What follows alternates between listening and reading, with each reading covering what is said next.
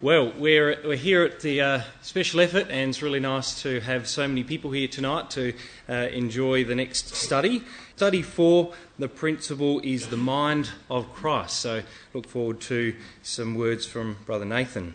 The introduction in the study outline that we had here talks about our Father's desire to conform us all to this image, or the mind of Christ, as part of his future divine family.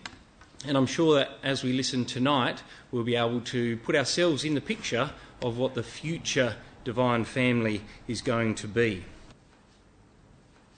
We are going to have an introductory reading tonight, and that's going to be Philippians chapter 2 and the first 11 verses. And I'll call forward Brother Steve Jeffress to come forward and read that to us. Thanks, Steve. Reading together with you all, brothers and sisters, the first 11 verses of Philippians chapter 2. If there be, therefore, any consolation in Christ, if any comfort of love, if any fellowship of the Spirit, if any bowels and mercies, fulfill ye my joy, that ye may be like-minded, having the same love, being of one accord, of one mind. Let nothing be done through strife or vainglory, but in lowliness of mind let each esteem other better than themselves. Look not every man on his own things, but every man also on the things of others.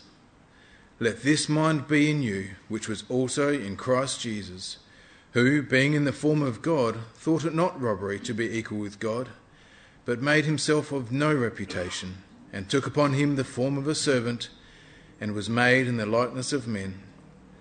And being found in fashion as a man, he humbled himself, and became obedient unto death, even the death of the cross. Wherefore God also hath highly exalted him, and given him a name which is above every name, that at the name of Jesus every knee should bow, of things in heaven, and things in earth, and things under the earth, and that every tongue should confess that Jesus Christ is Lord, to the glory of God the Father. It's a pretty powerful section of scripture there, and we'll use that as an introduction for Brother Nathan as he continues the special effort for us, study 4, the mind of Christ. Thanks very much. Well, thanks, Brother Craig, and good evening, brothers and sisters. Welcome to one of our midweek classes this week. And now, I suppose, we come to the crux of our studies together, and the wonderful mind of our Lord Jesus Christ. So tonight we really come to the mind of Christ proper. We've looked at the carnal mind, the problem that we all have, the promise that our Father has given us of replacing that mind with a spiritual mind by a process of metamorphosis. And now we come to look at the mind of Christ. In our next class on Thursday night, we want to look at how to practice having the mind of Christ. So we're going to save any practical exhortation, suggestions until Thursday night.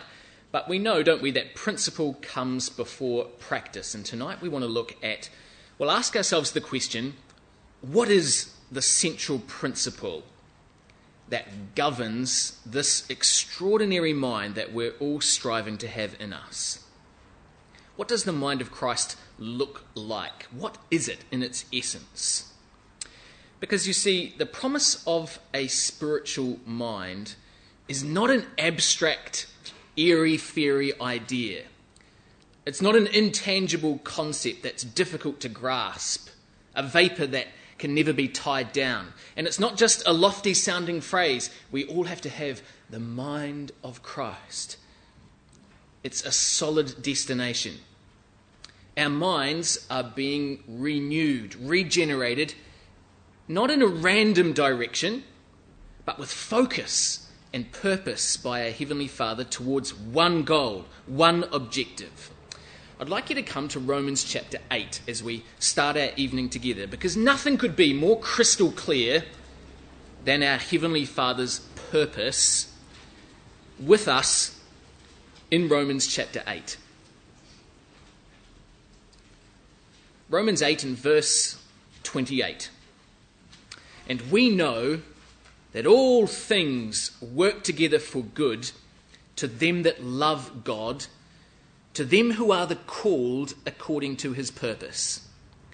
For whom he did foreknow, he also did predestinate to be conformed to the image of his Son, that he might be the firstborn among many brethren.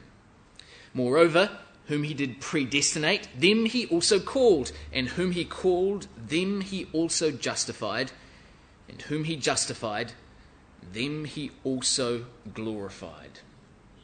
Now, sometimes we have difficulty with these words when we try to grapple with the intricacies of divine predestination and human free will. Do we really have a choice? Or are those people to be in the kingdom already predetermined, as the word predestinated means, predetermined in advance? But if we read carefully, it is abundantly clear, isn't it, what Paul is saying? Paul is not saying that we are predetermined to be in the kingdom and our free will is actually an illusion. He is saying that what is predetermined is that everyone who will be there will have been through the exact same process of transformation. We are guaranteed to all go through the same process, conformed to the image of his Son. What is predestinated is that we are all being shaped to have one family likeness, that he might be the firstborn among many brethren. This is ultimately God manifestation, isn't it? And the spiritual mind that is life and peace, the transformed mind, is the mind of his Son. The predetermined destination for all of us is the mind of Christ. It's not an abstract spiritual journey with no end point. We're all heading in the same direction. And just think, brothers and sisters, of the enormity of that task. All of us are so vastly different. Our minds are wildly divergent from each other. But our Heavenly Father is slowly conforming each one of us, pressing us gently but relentlessly into the mould of the special and unique mind of his Son. God will not give up on us. It's an immutable principle. We won't be there if we're not like him. He is our inevitable destination. Just look at these references together. You know, we often say, don't we, that we're called upon to have one mind. But it's not just anyone's mind. It's not even just a common mind. It's his mind. Be of one mind is really be of Christ's mind. We've read some of these before. 1 Corinthians 2 and verse 16, we have the mind of Christ. Philippians 2, which we'll look at tonight, let this mind be in you, which was in Christ Jesus. Or 1 Peter 4, for as much then as Christ hath suffered for us in the flesh, arm yourselves likewise with the same mind. It's Christ's mind. Romans 15, now the God of patience and consolation grant you to be like-minded one toward another, according to, or the margin says, after the example of Jesus Christ, that ye may with one mind and one mouth glorify God. One mind is really the mind of our Lord Jesus Christ. He is our inevitable destination. Now I'd like you to come as we start our evening together to 1 Samuel in chapter 14. 1 Samuel in chapter 14, because there's a really nice expression here in the story of Jonathan and his armor bearer. Now, for those young people and children at the Sunday school on Sunday morning, we'd look, didn't we, at the fact that really the story of the Bible is the story of Jesus Christ, just with different characters and different circumstances. And there's clues in the record to show us that it's talking about Christ. And most of the time, often it'll be talking about the crucifixion of Christ. And here's another example in 1 Samuel 14 and verse 4. listen to these little phrases. And between the passages by which Jonathan sought to go over unto the Philistines' garrison, there was a sharp rock on the one side and a sharp rock on the other side. And the name of the one was Bozez, and the name of the other was Senir. That's a picture of the crucifixion. Jonathan's in the middle, and there's a sharp rock either side. It's typical of the two thieves. And look what Jonathan says, verse 6, unto the young man that bare his armour. Come, let us go over unto the garrison of these Philistines, these uncircumcised. It may be that Yahweh will work for us, for there is no restraint to Yahweh, to save by many or by few. And his armour-bearer said unto him, Do all that is in thine heart. Turn thee. Behold, I am with thee according to thy heart. Do you know the Revised Standard Version puts it this way? And his armour-bearer said unto him, Do all that thy mind inclines to. Behold, I am with you. As is your mind, so is mine.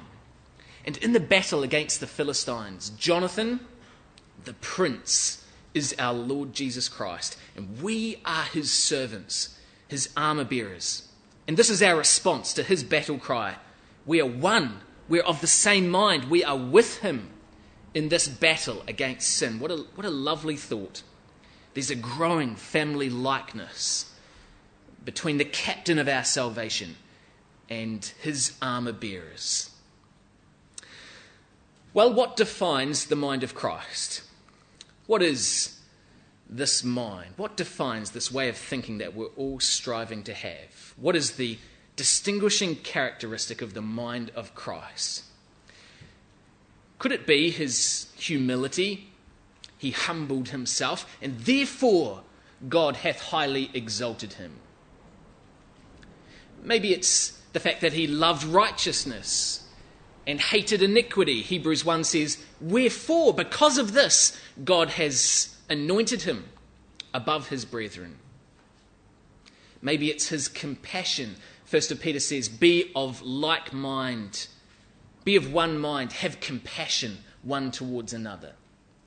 Maybe it's his faith. The life which I live by the faith of the Son of God. 2 Thessalonians 3 in verse 5 talks about the patience of Jesus Christ. Well, perhaps it's his love. Greater love hath no man. This is a new commandment that I give unto you, that ye love one another as I have loved you. There was something very special, wasn't there, about the love of Jesus Christ. He trusted in his heavenly Father. It says that about him when he's on the cross. In his direst need, the characteristic that kept him going was he trusted in God. Jude talks about the mercy of Jesus Christ. It was because of the joy that he kept in the forefront of his mind that enabled him to endure. Hebrews 12. 2 Corinthians 10 talks about the meekness and gentleness of Christ. Or he says himself, My peace I leave with you. My peace I give unto you. What is the distinguishing feature of this mind that makes it so special? Well, I don't know if I can give you a definitive answer, but I'm going to suggest to you tonight that it's none of these things. I want to share some thoughts with you on what might be at the heart, at the centre of this remarkable mind. And I want to start by taking you back to Mark chapter 5 and the story of Legion, where we were in our exhortation, because we left something out at the end of the story of Mark chapter 5. Obviously, I suppose, but we left it out. And I want to go back here to this story, the giving of a spiritual mind to replace a carnal mind, and see if we can pick up the threads of what is the essential characteristic of the mind of Christ. Mark chapter 5 and verse 15. And they come to Jesus, and instead of seeing Jesus, it seems that they saw him who was possessed of the devil. He had put on Christ, and he was sitting and clothed and in his right mind, and they were afraid. His evil conscience fear, shame, and concealment was replaced with a right mind, a spiritual mind, calm and at peace. And the carnal mind, the reptilian mind, was sent into the animals, and Christ miraculously replaced it with a mind set right.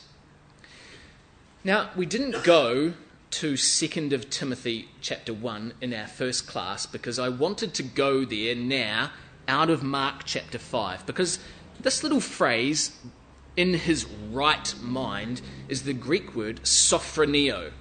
Sophroneo. And it's almost exactly the same as another very similar expression in 2 of Timothy and chapter 1. So springboard out of Mark chapter 5 in the story of Legion, the replacement of the carnal mind with a right mind, and come to 2 of Timothy in chapter 1. 2 of Timothy 1 and verse 7. For God hath not given to us the spirit of fear, but of power, and of love, and of a sound mind. And the phrase sound mind is the Greek sophronismos. It's almost the same as sophroneo from Mark chapter 5 verse 15. In fact, both of them mean a sound mind, a self-controlled mind. Because before, Legion was of unsound mind. He had no control, but now he is of a sound mind. And this is God's promise for all of us, to share the mind of Christ. So if Christ shared his mind with Legion, and it was a sound mind, what is it? Well, as it happens, the New Testament talks about 3 types of mind. And the first one is this one here that we've just looked at, a sound mind, 2 of Timothy 1 verse 7. This is the mind of Christ. And notice how in verse 7, the old spirit was a spirit of fear. That's the carnal mind, isn't it? One of its chief attributes is fear. But now we have a sound mind. But you know, there's another 2 minds or type of minds that are mentioned in the New Testament. And the second one we want to look at is on the same page. It's at the end of 1 of Timothy in chapter 6. Look at verse 17. Charge them that are rich in this world, that they be not high-minded, nor trust in uncertain riches, but in the living God, who giveth us richly all things to enjoy. There's those who are high-minded. These are people who have a superiority complex. They've got an inflated view of their own worth. Do you know, Romans chapter 12 and verse 3 describes the man who thinks of himself more highly than he ought to think. In other words, he's high-minded. And it goes on in Romans chapter 12 to say, instead, think soberly. And it uses the same word as Mark chapter 5 and verse 15. Have a right mind. So Romans 12 says, don't be high-minded, be sound-minded. Now, we know this as self-righteousness. This is the person who thinks he is better than others. It's those who are high-minded. But you see, there's another group of people, and they are back in 1 of Thessalonians in chapter 5 and verse 14. These are the feeble-minded. Just 4 pages back, and we read in 1 of Thessalonians 5 and verse 14, now we exhort you, brethren, warn them that are unruly, comfort the feeble-minded. Who are the feeble-minded? Well, those are the people who have an inferiority complex. Literally, it means small-souled.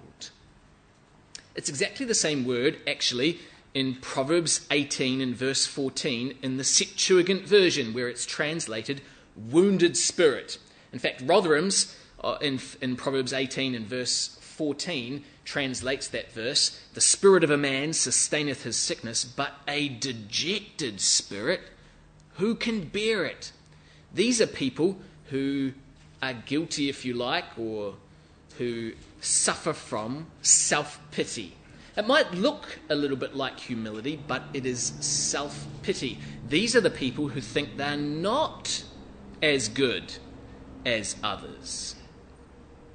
Have you ever felt, brothers and sisters and young people, just a little bit better than someone else? Or not quite so good? We are experts at this.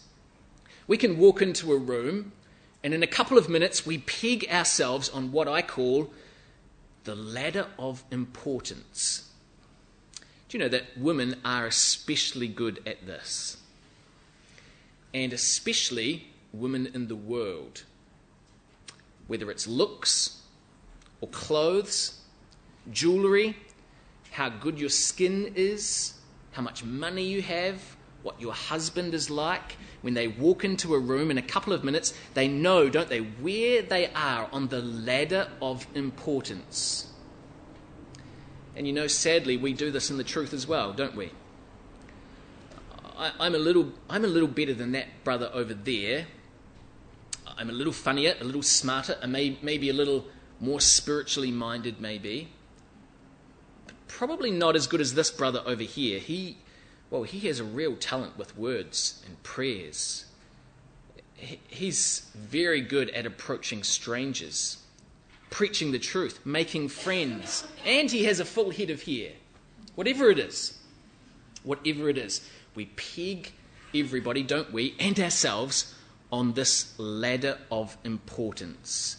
Now, I'd like you to come to 2 Corinthians and chapter 10, because the Apostle Paul has something very important to say about the ladder of importance. 2 Corinthians and chapter 10. And look what Paul says in verse 12.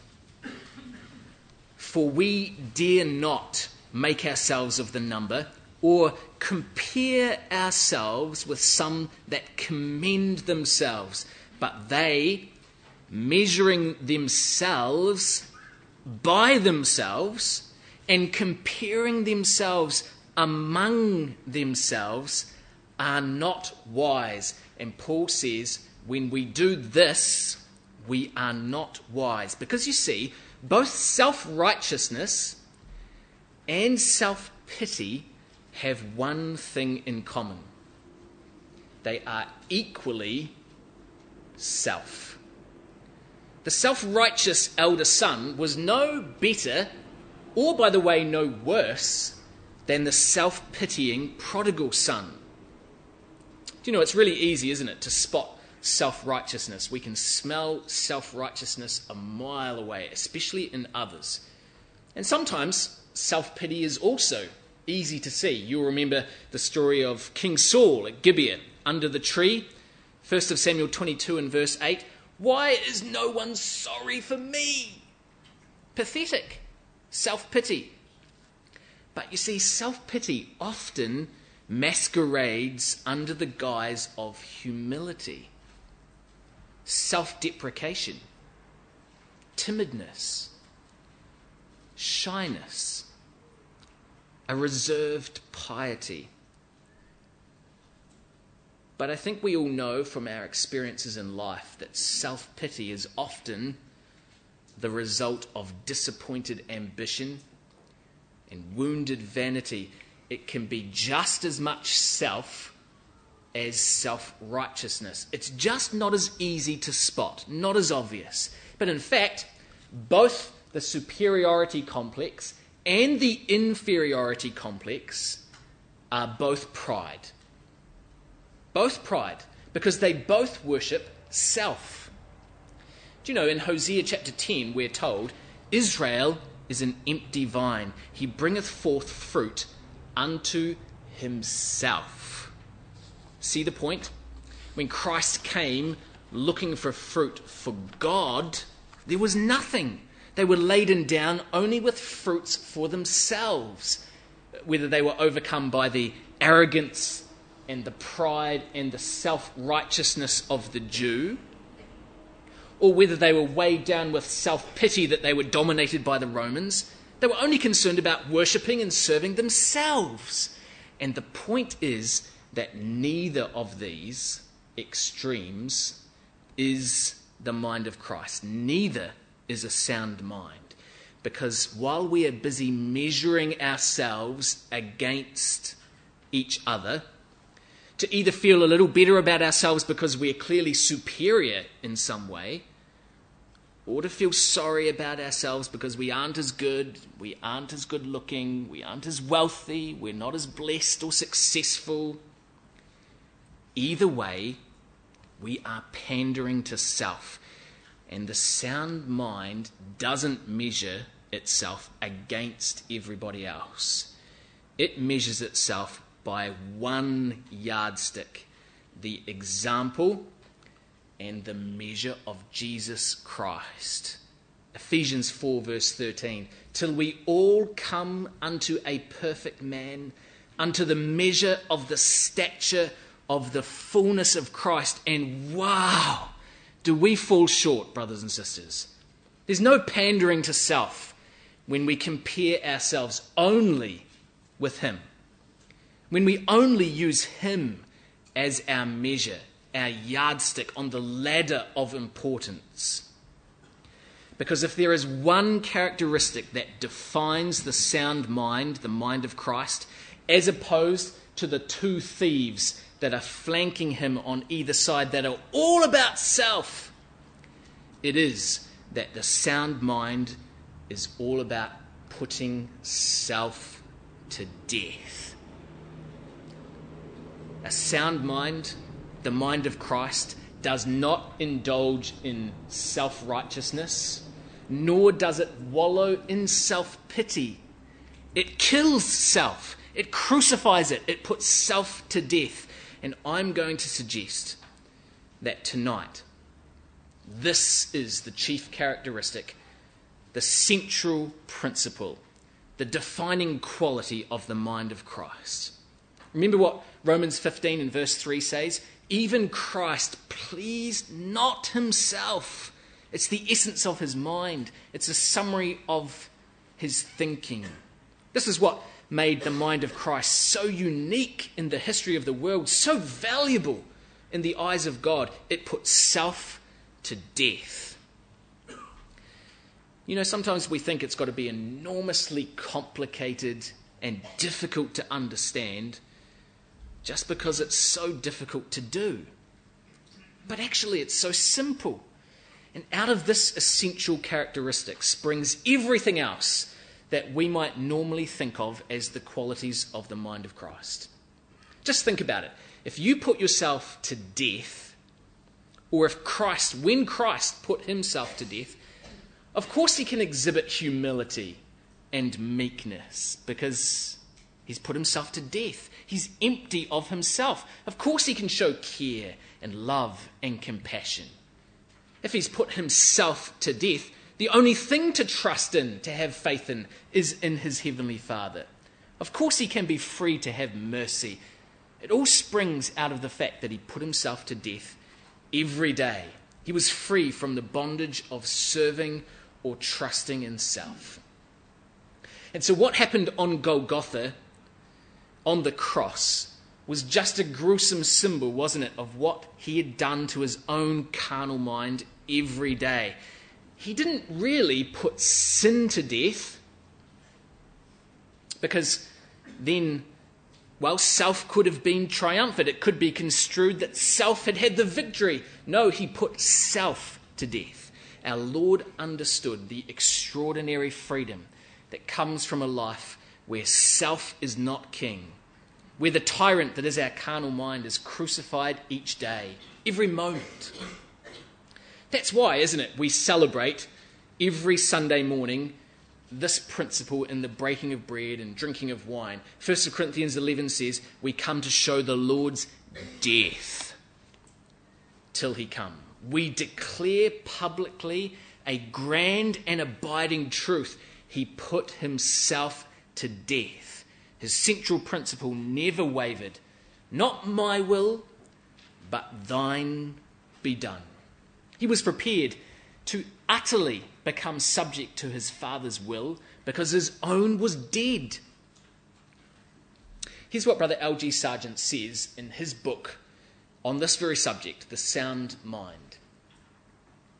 A mind is sound when it is humbled and brought into subjection by being centered on one outside itself. It happens when we put ourselves to death and center our affections on something other than ourselves. Perhaps the truest definition would be that wherever a false center is set up in the mind, attracting to that spot more than its due share of emotional energy, the mind is unsound.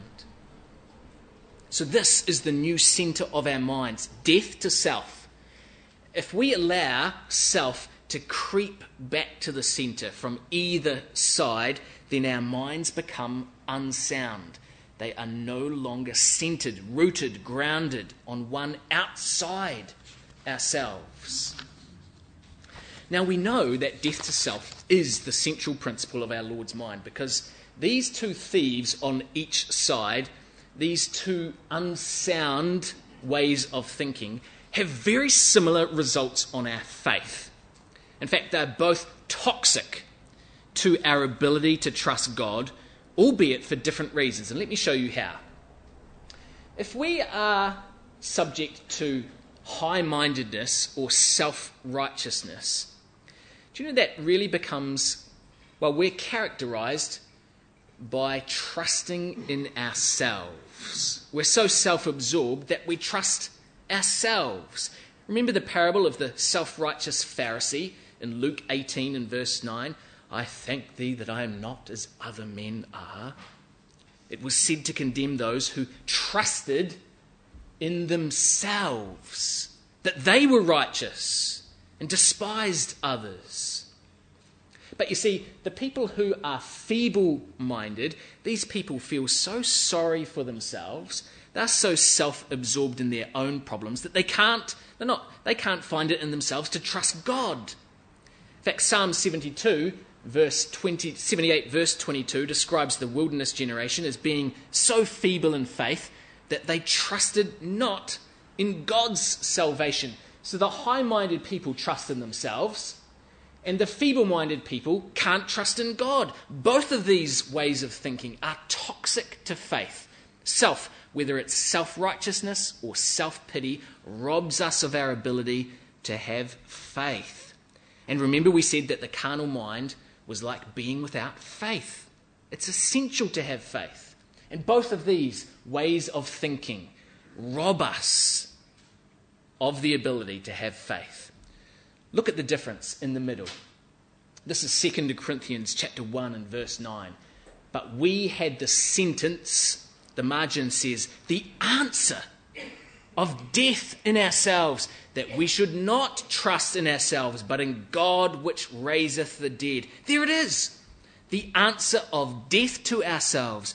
We don't trust in ourselves because we have put ourselves to death. It's the answer. It is the answer. It is the central defining characteristic of the mind of Christ. It's the only thing that enables us to trust in God and not in ourselves. Well, I'd like you to come to John chapter 8, because this is how our Lord Jesus Christ puts it. And it's so clear, so clear. John chapter 8 and verse 28.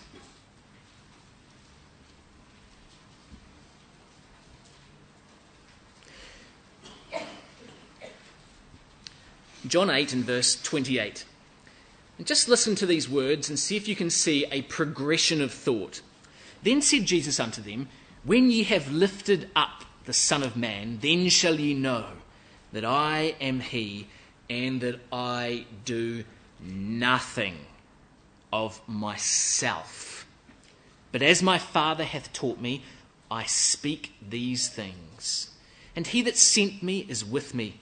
The Father hath not left me alone, for I do always those things that please him.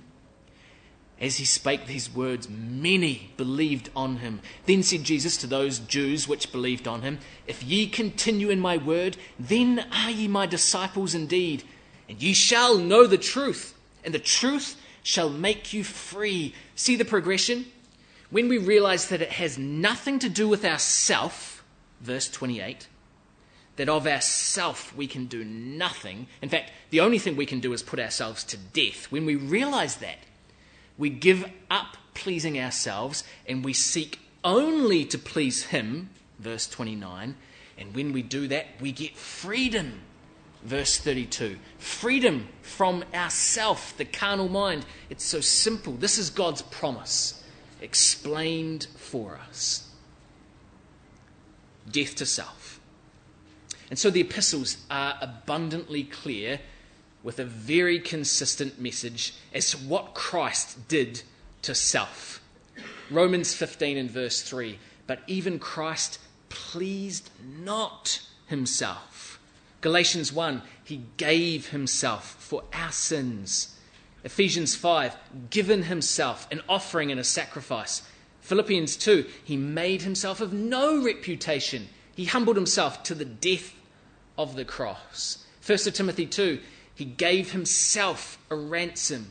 He glorified not himself. He offered up himself. He sacrificed himself. He in himself bare our sins. It's not an exhaustive list, but it's clear, isn't it? He sacrificed and humbled and offered up himself. This is the defining characteristic of his mind. He put self to death. Because you see, when we tease out this idea just a little further, this is the solution, isn't it, to the oldest battle in the history of the world. If you cast your minds back to Genesis chapter 3, where we have the first battle of wills, the first rivalry of ideas, this is how Christ brought a solution to that first battle. When Eve listened to the serpent and took the fruit and ate, it wasn't just that she disobeyed. There was far, far more at stake in the Garden of Eden than just a piece of fruit. This was a battle over who got to decide what was right and wrong. It was really a battle for who would be God. And when Eve took the fruit, she was in effect saying, I know God has commanded this and that, but I am the absolute arbiter of what is right and wrong, and I will worship myself, the creature, more than the creator. It was the first instance of idolatry. And we know, don't we, that God is one. He cannot tolerate another God beside himself. So the punishment for Eve and for Adam had to be death. Had to be. Because this was a question of supremacy. Who would be God? Just who would be the sole source of truth? And in Eve's deceived mind, she chose herself. She didn't put herself to death. She grasped at equality with the angels. She pleased herself. She glorified herself. She set herself up as a rival God. And so when Christ came and he thought it not a thing to be grasped at, to be equal with God, he reversed the thinking of the entire human race. He handed over complete supremacy to his Father. He ended the battle for the mind. And he gave the victory to his Heavenly Father. You know, I think sometimes, I don't know about you, but I know this is true in my own life. I think sometimes we deceive ourselves into what the battle for our minds really actually is. This is how I kind of imagined life before. It kind of looked like this. There was God on the one hand, everything that was right and true. And there was evil, the thinking of the serpent, on the other hand. And here I was in the middle, and I had to make a choice. I had to decide, would I give my life to God, or would I abandon myself to the thinking of the world and evil? But you know, that picture there is utterly false. That's not true at all. This is the truth. Certainly God is one side of the picture, but it's not really evil. It's us. It's self. Actually, it's God versus self. That's the great battle. Not God versus evil and we're in the middle, making some grand decision which way we will fall off the fence. No, this is a battle between God and our own minds. In fact, this is how Philippians 3 puts it. For many are the enemies of the cross of Christ, whose end is destruction, whose God is their belly, and whose glory is in their shame, who mind earthly things.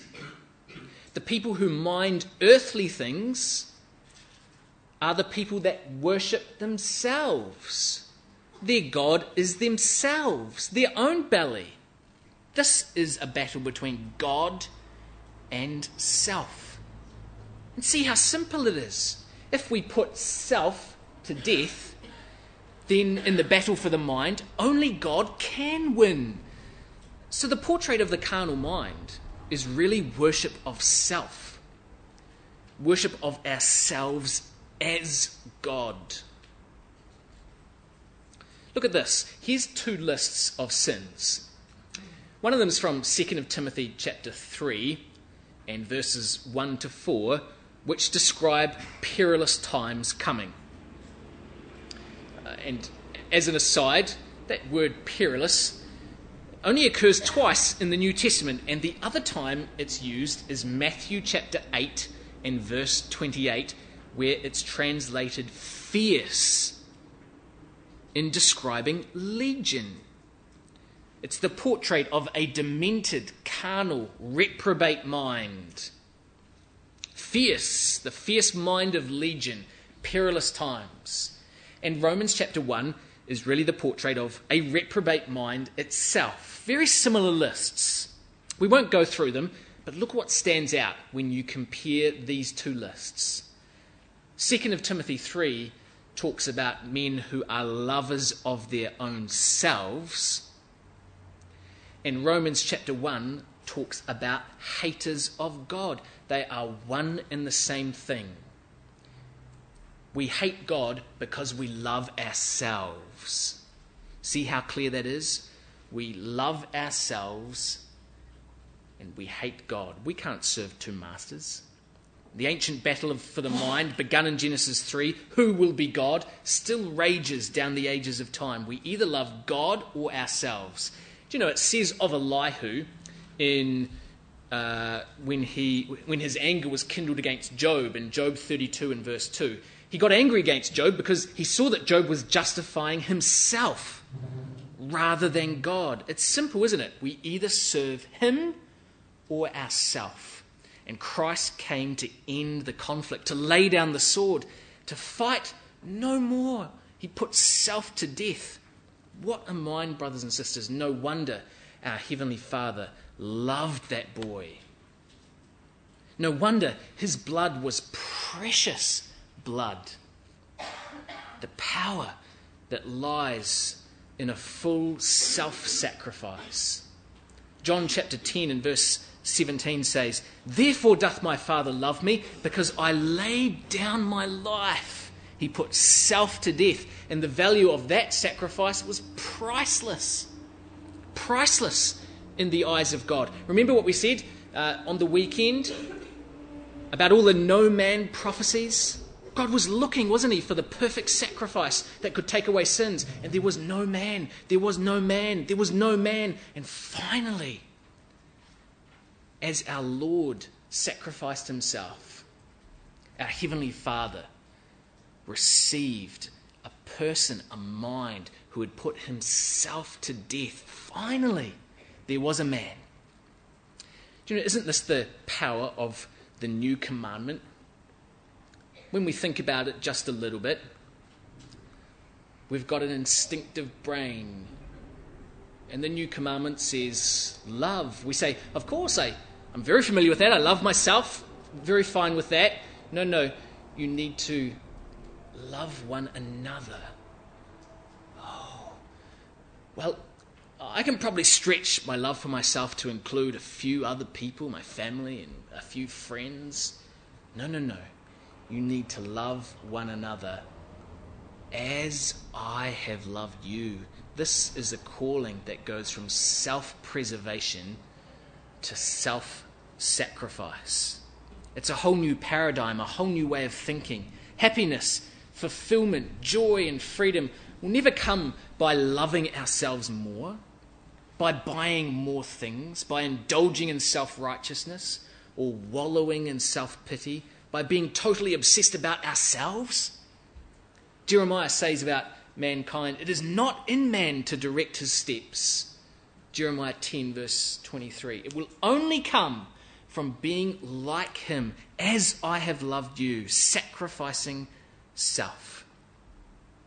It's what Paul describes in Romans chapter 12 and verse 1. You remember just before we talked about metamorphosis the other day, he says, present your bodies a living sacrifice. And he puts his finger right on the key. If we want to transform our minds and our lives to be like Christ, we have to do what he did. Be a living sacrifice of ourselves daily. Actually, it's exactly what Christ said himself. Let's touch down in the Gospels, in Matthew's Gospel in chapter 16, and just consider what our Lord said to Peter.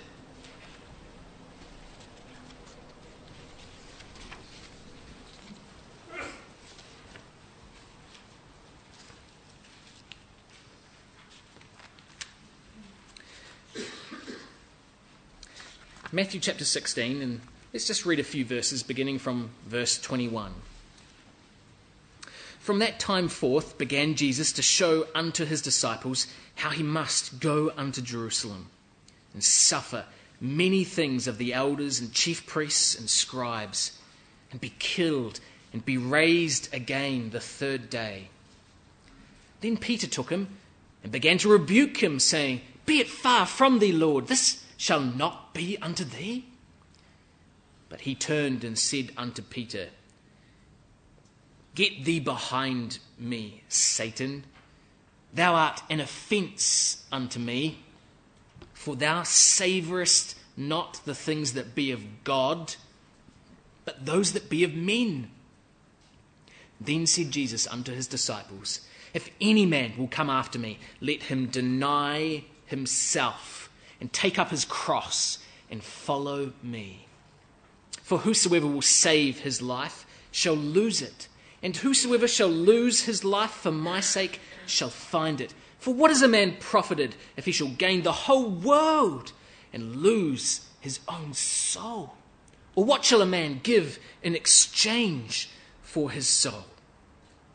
Do you know the word savourest there in verse 23 literally means mindest? Young's literal translation puts it this way, thou dost not mind the things of God. It's so clear. We're either minding the things of God or of men, of ourselves. Self. Here, Peter was frustrating the purpose of Christ's mind to go through with the cross. Christ was determined to put self to death, and Peter was saying, No. You don't have to do that. But putting self to death was an immutable principle of Christ's mind. And Peter was going to be taken on that journey by his Lord as his master relentlessly impressed upon his good friend's mind the unchangeability of this principle, death to self. Do you know in Luke 22 in the upper room, Peter was going to loudly proclaim, I'm ready to die with you, Lord. Only for Christ to declare that not only would he not die for him, but he would run away and fail miserably 3 times in one night.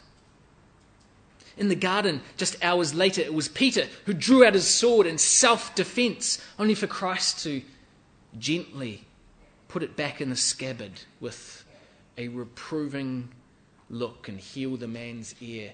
Peter, we're not here for self-defense. We're here to put self to death.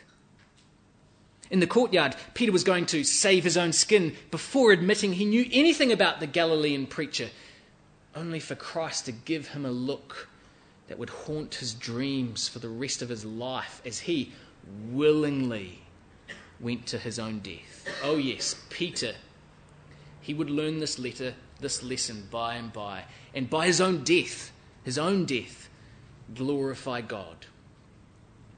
And so verse 24 is going to be Christ's answer to Peter. Deny self. Take up the cross. Take up the cross. This is language of crucifixion. It's not just a metaphor, like a nice way of speaking.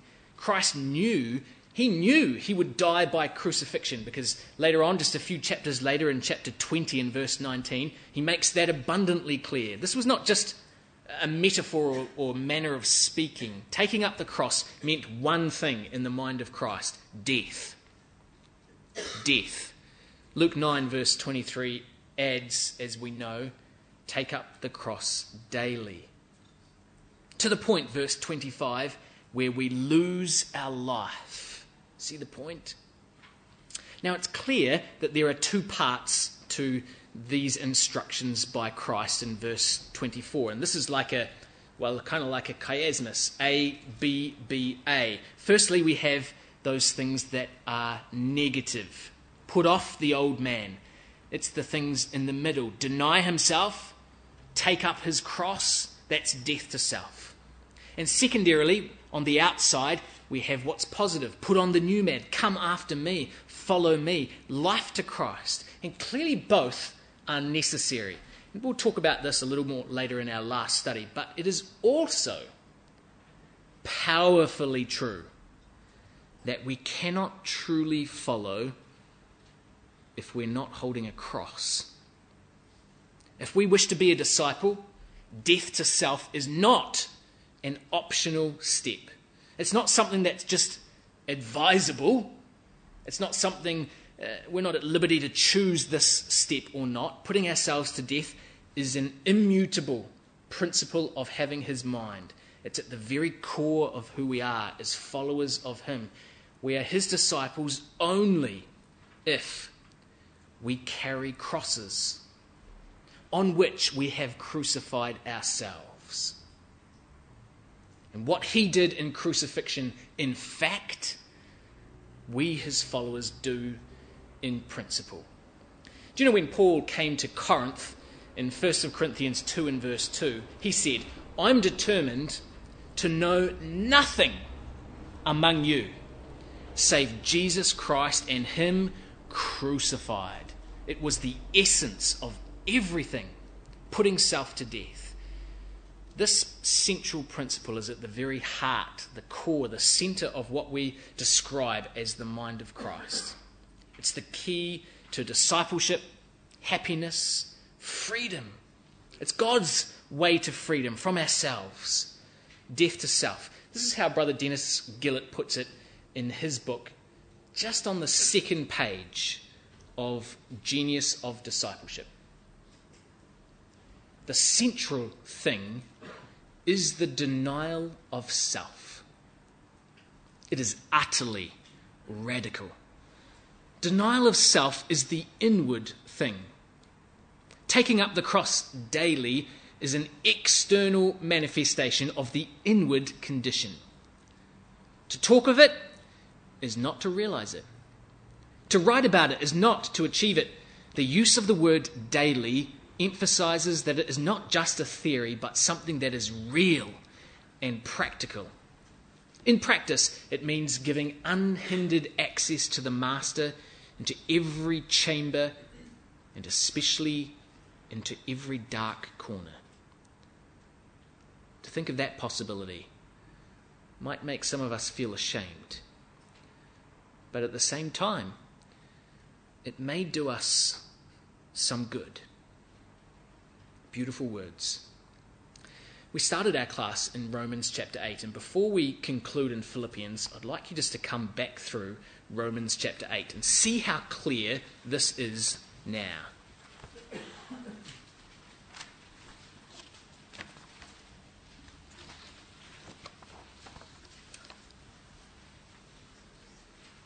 In Romans chapter 8 and verse 29, we saw, didn't we, that it was God's will to conform us gently but relentlessly into the shape, the image, the family likeness the mind of his Son. He desperately wants all his children in the kingdom. He wants to give us the mind of Christ. And so verse 31 to 39, if we just paraphrase it together, well, what should we say to these things? If God's for us, who will be against us?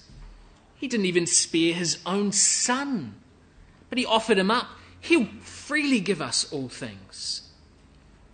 Who's going to accuse us? God that justifies us? Who's going to condemn us? Christ that died? Yea, rather that's risen and sits at the right hand of God, the one that makes intercession for us? Who will separate us from the love of Christ? Not tribulation or distress or persecution or nakedness or anything of these outside circumstances. No, I'm persuaded, verse 38, nothing, neither death nor life, nor angels, principalities, powers, things present, things to come, height, depth, nor any other creature shall be able to separate us from the love of God, which is in Christ Jesus our Lord. There's only one thing that stands in the way of God's purpose with us, brothers and sisters. And it's not another creature, it's ourselves. We need to get rid of ourselves. The only solution is to put ourselves to death. That's Paul's plea right here in Romans chapter 8. Get yourself out of the way of God's transforming power, and he will do great things in our lives. Do you know, it's exactly the same that we looked at in our last session back in Romans chapter 12. If we want to be transformed, if we want to have our minds renewed, then the very next verse in Romans 12 says, don't think of yourself more highly than you ought to think. Get ourselves out of God's way.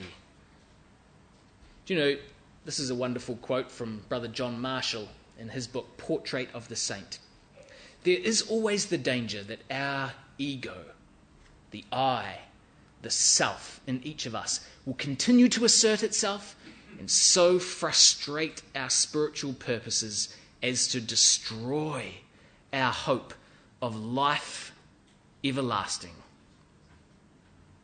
Whilst it's true, brothers and sisters, that we need to put off the old man and we need to be clothed with the new man, do you know what the reality is for us?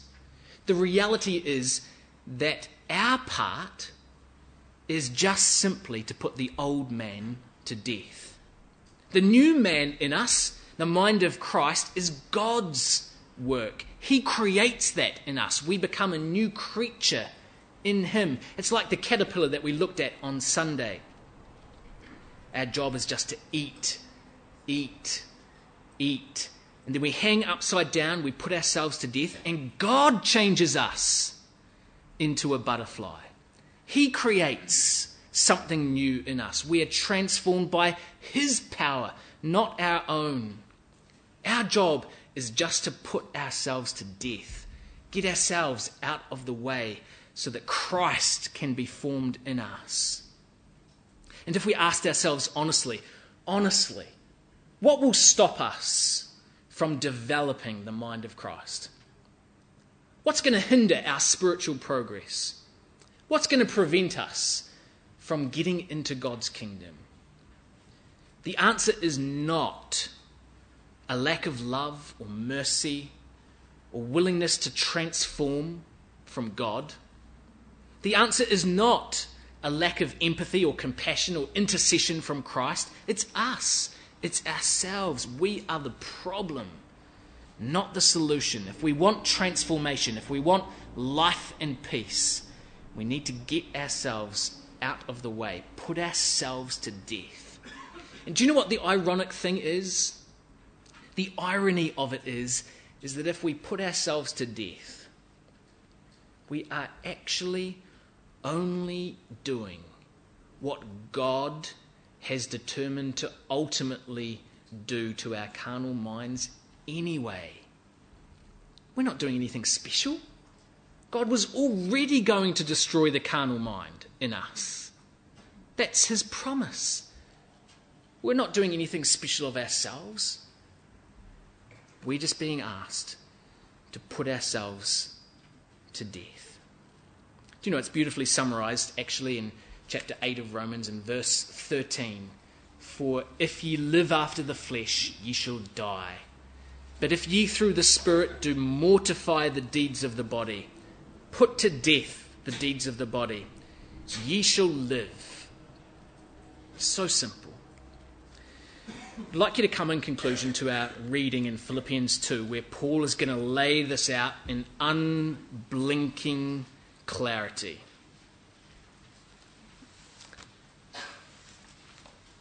If it wasn't clear before what the central defining characteristic of the mind of Christ was, this really, I suppose, is the quintessential section in the New Testament about the mind of Christ. And see how wonderfully simple and consistent these things are with what we've already seen this evening. Philippians chapter 2 and verse 1.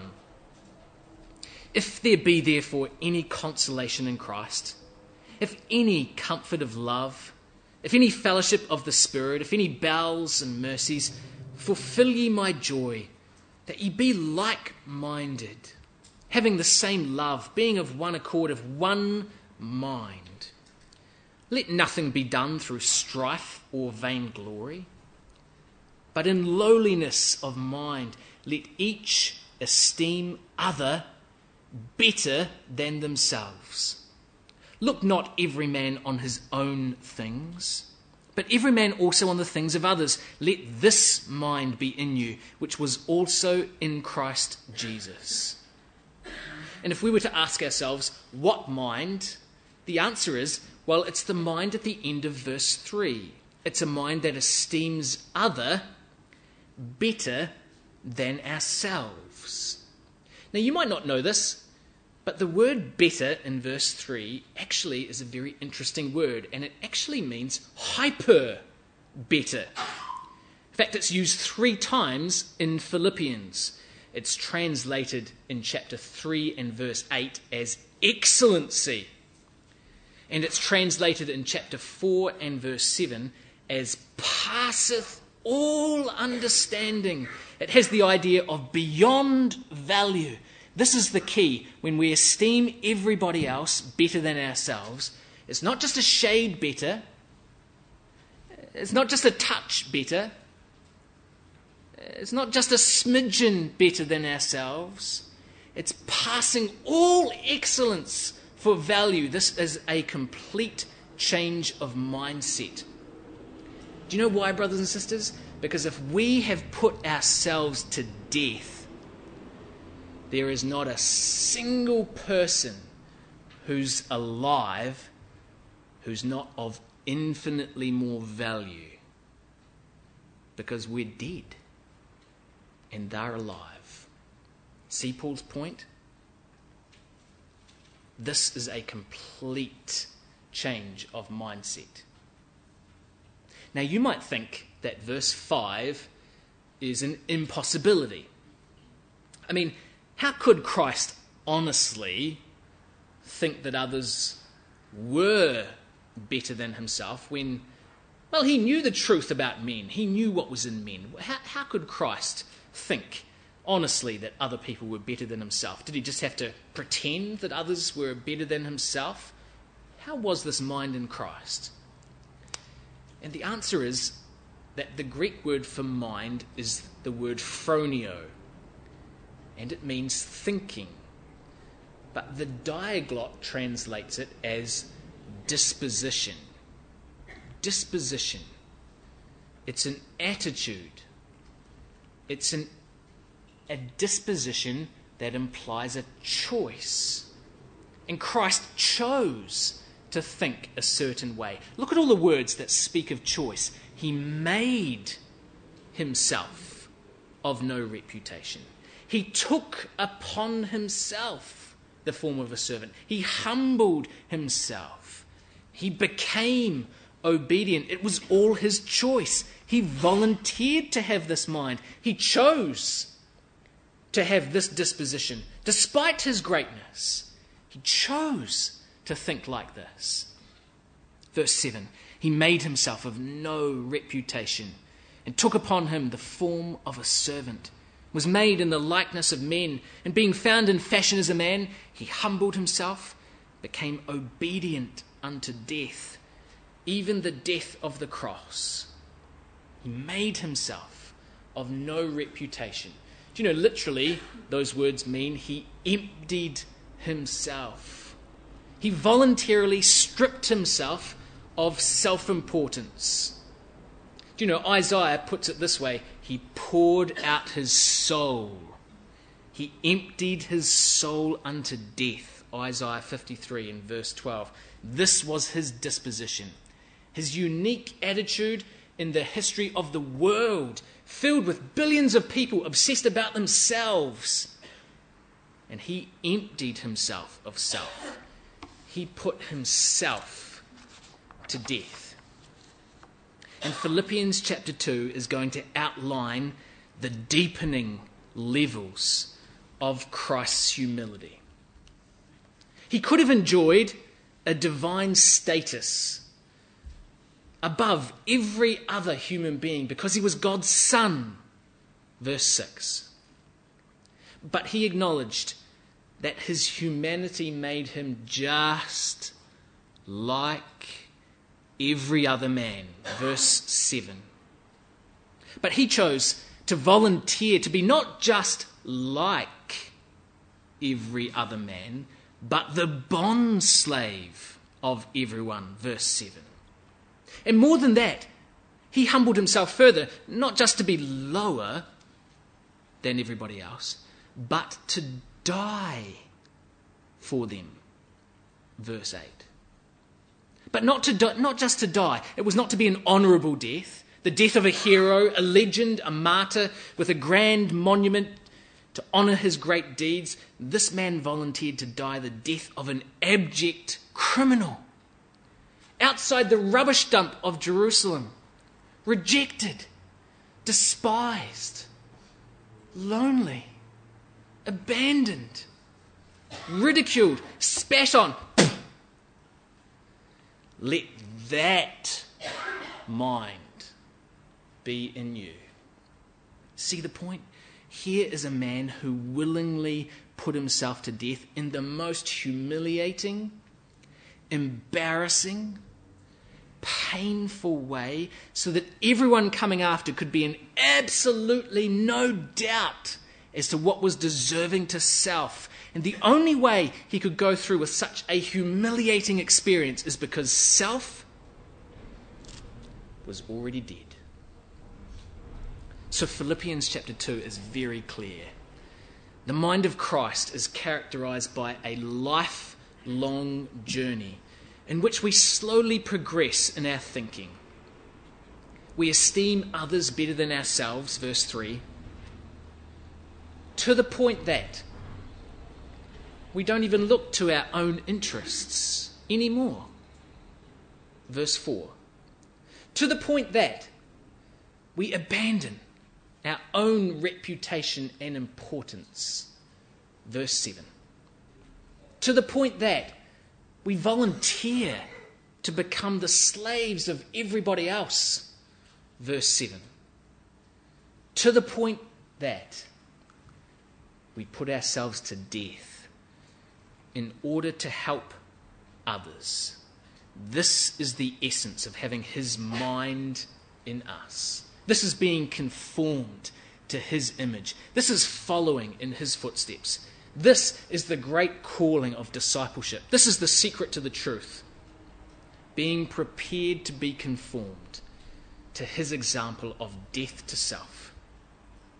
This is the glorious liberty, the immense freedom of the mind of Christ. Have you ever asked yourself or wondered, how could he concentrate enough to do just his Father's will and never once rebel? How could he go without sleep for an entire night in prayer and then carry on the next day without being grumpy or easily irritated? How could he just keep giving and giving and giving to the crowds, endlessly teaching, healing the sick? Well, he'd learnt the secret, brothers and sisters, of being dead to himself, of not pleasing himself. This is the essential characteristic of his mind. And it's our inevitable destination as we submit to God's mighty hand, patiently conforming us all to his image. As hard as it is, brothers and sisters and young people, on our own egos, this is the standard he has set for us. Let this mind be in you that was in Christ Jesus. Well, what a fantastic night tonight. Thanks, Brother Nathan. Very simple message in the end, a clear change, a complete change of our mindset. Lots to think about, lots to chat about over supper and over the next few days over the course of the special effort. And actually, Brother Nathan just finished, as I was thinking during tonight, what would the world think if they came in tonight and listened to this message? They would think you're a bit of a loony, I think. Just it's not about us, it's about everyone else. And I think that's the power. And I guess it's a simple message, but it's really hard sometimes to put into practice. So completely opposite to what we get bombarded to out there in the world, but it's a very important message. And of course, as we concluded there, how much freedom that we have in Christ because of this.